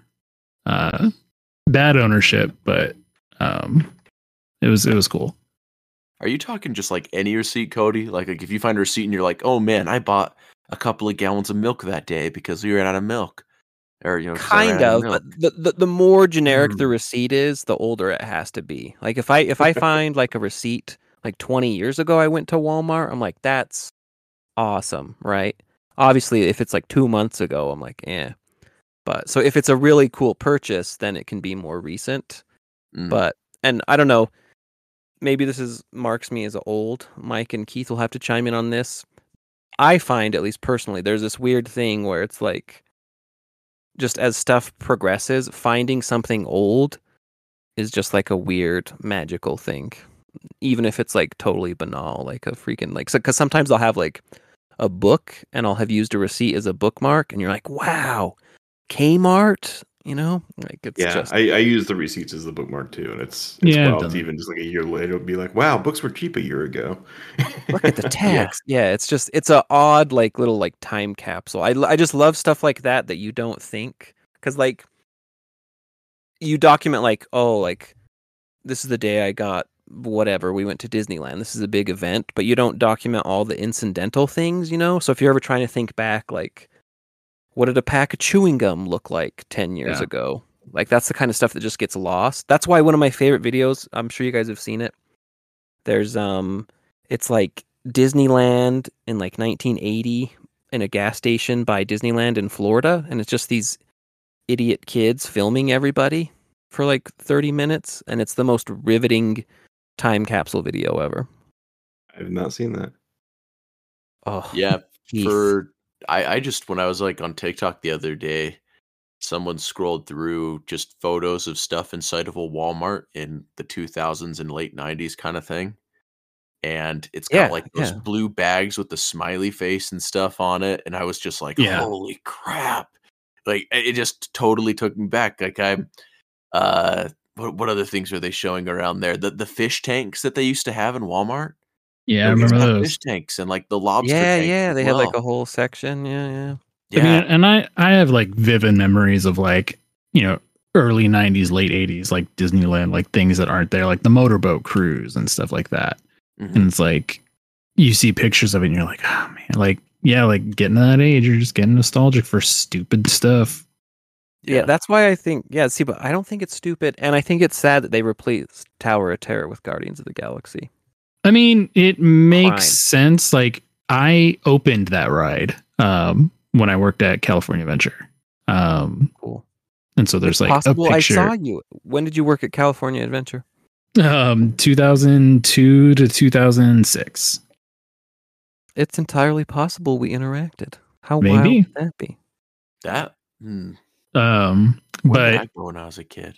there's I don't know if it's still there. I'm sure it's not anymore, but there was a picture of me in the back stockroom as like the opening team for like the longest time. That's cool. That And is cool. so You ever missed that was job? Or was every it- now and then it was an easy job. It was a super easy job, and I got some stories for a power hour after dark, let me tell you. Oh, But it the pay was terrible. There was a lot of politics, you know. Like my mom also I worked in California Adventure, my mom worked in Disneyland. And you a she Disney nepo baby. I think kind of because like she had been there for so long that like a lot of people knew her, and a lot of people, because she'd been there, you know, since like 93. And so a lot of people from back then went to go open California Adventure, and I started just after California Adventure opened. And so like I knew a lot of people like before, and she knew everybody, and she told everybody that I worked there. Anyway, it had gotten to a point where like there was a manager that had harassed her, and then she was suing the company because of it, because they allowed it to happen. And then they transferred the manager out of her area to be my direct manager. And then so like she obviously hated that. And so like I went to our union and I was like, hey, can I like transfer out of here? Like it's a conflict of interest, you know, because almost everybody in Disneyland is unionized. I wouldn't have thought that to be the case. Nope. Almost everybody is. I was in stores, so I was the same union as like grocery workers. I'm sure Disney hates that. They do and they don't. But I mean that was so I went to our union rep and I was like, hey, like, you know, this is a conflict of interest. Like, you know, it's probably not a good idea that the guy that's named in my mom's suit against the company is my direct manager now. And he was like, well, honestly, you know, you're in the safest place because, you know, it would be really stupid for him to do anything retaliatory towards you. Mm-hmm. Which, yeah. Like, yeah, I guess, but also like it's not good for my mom, you know. And there's also like tons of like petty ways to retaliate that aren't. Yeah, exactly. And it's like I just didn't want to deal with that, so I kept like trying to transfer out. You know, I had been there for 4 years at that point. I was like, you know, I can go anywhere. I have the seniority, and they just wouldn't let me do it. And they're, you know, because I was like a trainer in the area. So like I trained all the new people, and they wouldn't let me transfer. They were like, oh, well, you know, you have your status, and I'm like, okay, well, I'm going to drop it. Like, I don't want to be a trainer anymore. So I went back to like a regular cast member, and they still wouldn't let me transfer. So then I was like, all right, whatever, I'm out of here. Dang. What's the growth path for working at Disney? It depends. They're a lot better at it. Like running a lot better is no small thing. Like if you because there are stories of people who, you know, started, you know, slinging popcorn on Main Street, and now they're Bob like Iger. Department managers. Not Bob Iger, but there are some others that have moved up that way. Yeah.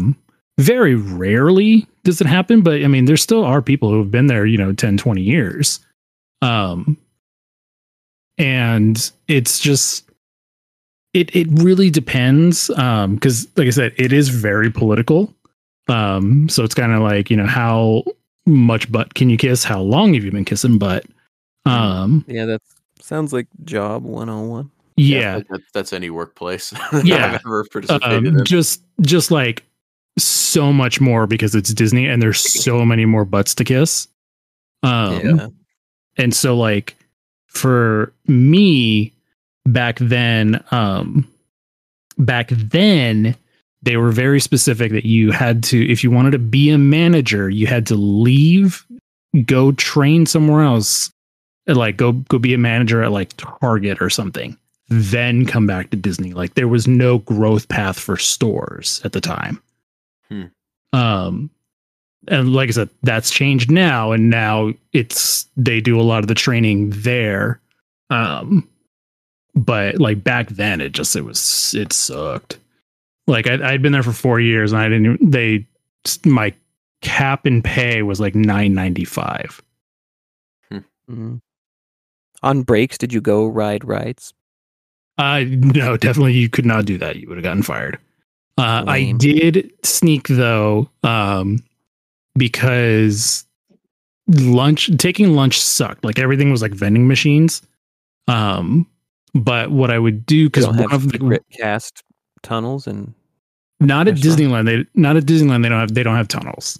There will be like a little tunnel to go under something, but it's not like Disney World where there's a labyrinth. So Disney, especially California Adventure, because that was just built on a parking lot. So like the Cast Cafe from where I usually worked was like on the other side of the park. It was like a 10-minute walk, and you had to walk amongst people. So that would eat into your break if you got stopped. Like if I was going to go to the cafe and you stopped to ask me where the bathroom was, I don't get to start my break over because you did that. Yeah, like that sucked. So never talk to Disney employees, folks. You're ruining their break. If they're walking to somewhere like in a hurry, try to ask the next cast member. They'll always stop. They should always stop to help you, but never have tears in their eyes. And like if they're walking with purpose, they're most likely just trying to go have lunch. And so I was gonna say, so the place I worked most of the time, the costume was like a bowling shirt and then like khaki pants. And so I would just wear like a white t-shirt underneath it. And then so on my lunch, I would take the bowling shirt off and go next door to the corn dog place, buy a corn dog for lunch. And then yeah. Yeah, that sucks. People messing with break times is something like I can't stand. Yeah. And it's even worse now, because like you have, like it's all automatic. So like it automatically bumps you out for your break. And then, there's different people to do it. Like back then we used to do it all manual. And so you had, they're still there, but in California Adventure, there are, when I was there were more of them. There was the Midway games. So it's like California Adventure has like the pier area. It's like it's called the Pixar Pier now, but it used to be the Paradise Pier. Yeah, it used to be like when it first opened, it was a really like, it felt like your local town amusement park. It had such weird vibes. It was, so the original intent was it's supposed to be a postcard view of California. It's supposed to be something for tourists to kind of go here instead of traveling all over California. You can kind of get the entire California experience in one spot, Disneyfied. And so it's, admittedly, it's kind of a dumb theme to have in California. It's very much like a tourist trap. The theme is California. Yeah, the theme is California at a theme park in California. Like it was very much like going to Lagoon at Utah, and it's just Utah. Yeah. And so like I said, admittedly, it's not very good. It was built very cheaply. It was Michael Eisner. Paul Pressler was Paul Pressler was the president of parks at the time, and he was like, he had come from like stores, like retail. That was his thing. So it's like California Adventure was designed very much as like a store first kind of place. That makes a lot of sense. Like back in the day, like the best things about it were stores. Yeah. And then also too, like there were no Disney characters in California Adventure. Like that wasn't part of the vibe they were going for. And so again, you're at Disneyland. A lot of people didn't get that, and that's fine. You know, it's an international crowd, and not everybody's gonna, not everyone's gonna vibe with it. But at the same time, you're Disneyland, and you don't have Disney characters. So they slowly started trickling them in into like the first like real admission of like, oh, we kind of messed up was when they added a Bug's Land. And like that was that whole area that was themed after A Bug's Life. I love that land. It was fun. One of my favorite places to work was like the seed shop that was there. Because like nobody bothered you. Like yeah, I mean, guests aren't going to come in. Actually, in the very back of A Bug's Land was a like Caterpillar, like the tractor brand, had sponsored the land, and they had like real tractors there. And right behind that was a merchandise cart. We called it the cat cart because it was all it sold was like toy Caterpillar tractors. And nobody would buy them because like they're huge. You got to carry them around the park. Like it was dumb, but it was a guaranteed 6-hour shift, 6 or 7 hour shift. And it was right next to the cafe. Like you could smell the cafe. It was that close, just literally on the other side of the wall. I loved that place. Nobody would bother me, and I could go to lunch.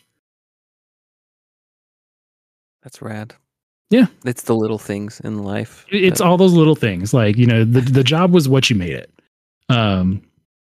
And like I said, I have a lot of good memories from that. I still talk to some of my old friends from there. A lot of them have gone on to bigger, better things, and some of them are still there because that's, there's nothing wrong with being a lifer. It was an easy job. Yeah, it's just a lot of fun memories for that one. So every time I find a receipt from that era, it's like, I miss it. One day you'll go back there, Mike. I've gone back and visited. None of the people I worked with back then are still there. You'll go back there to work. In fact, fun fact. I know you know him, Cody. Straw Hat Goofy. Mm-hmm. On TikTok. He worked there after I did. He claims that he started a lot of stuff that we were doing like for years. So like every time I hear him talking about like his time at California Adventure, I'm like, yeah, we did that like years before you, bro. Do you want to say some words to him publicly now on the podcast? Straw Hat, no, I'm good. I said what I meant right there. Straw Hat is I said what I meant right there. You heard it here, folks. Beef. Where's the beef? On the Ninja Turtle Power Hour. 100% all natural beef. Mm-hmm. From Hanson's local. God, I was gonna make a joke, but then I forgot. Like, what's Angus the place beef. where they? Black Angus. I was like, what's the place? I guess it would just be a farm, but where's the place that like harvests cows for beef? What's that called? There's got to be like a succinct term. Slaughterhouse. Yeah, I was about to say. I think the term is slaughter cows, not harvest them. But I do like the idea of a harvester going out to like pick up cows. That's kind of funny. Is slaughter better than harvest, or is harvest better? I mean, harvest sounds nicer. No, because like harvest has like weird connotations to it when it's with like a living thing. Yeah. The ironic thing is like that's literally what we're doing. So like those horrifying connotations are what we're doing. Yeah. Like I was just watching It's Always Sunny in Philadelphia, and I'm on like season 7 with Fat Mac, and and this is like, you're cultivating mass. It's time to start harvesting. Yeah. My favorite show of all time. Favorite show of all time. So It is. good. It is good. I still need to watch. I've watched that show Really? only through clips. I've never Oh, actually you've watched the gotta. show, but I've seen a It's- lot of clips. It's really funny. It's The fact that it's still on the air is kind of just amazing. Like how It's many bad wild. things they've done over the years, and they're still on the air. Yeah. and not only that, it's the fact that like because I've listened to their podcast too, and it's Yeah. funny because like they don't want to do their podcast. Like the early episodes, they're very annoyed that they're doing it. Yeah. But it's kind of interesting to see like them recognizing jokes that they had written almost 20 years ago don't fly now. Mhm. And that's kind of like the stuff that we talk about, like when we were talking about these old shows. And it's just funny that they can recognize it. And there's nobody for Turtles to recognize it, like recognize it officially for them, you know? Yeah, This is like like all 20 those, years like- old Turtles. Well, no, I mean like people who worked on these shows, like, you know, I don't think they've said anything about like, you know what, maybe we shouldn't have had, you know, Darren Dunstan doing Splinter. Yeah, and it's the kind of thing where, you know, you don't want to talk about it. I mean, for one, like nobody's going to give them like a platform really to talk about it. Mm. And then it's like you're very much like burning that bridge with the Well, I company. mean, it's definitely point something of view. that would come up at like, you know, if they went to a Comic-Con or something and we're doing a Q&A there. And so that would be like the forum to kind of be like, hey, like, what do you think of this? You know? Yeah. Not like bum rush them at their booth or something. Ask them the awkward question Yeah. during the panel. I mean, it depends on the panel, but Do you think yeah, Splinter was racist? yeah. I need you to make a definitive statement here and now. How do you feel about this? No, I wouldn't do that in a panel, but I would ask to like, you know, let's have a dialogue about it. That would be hilarious. Anyway,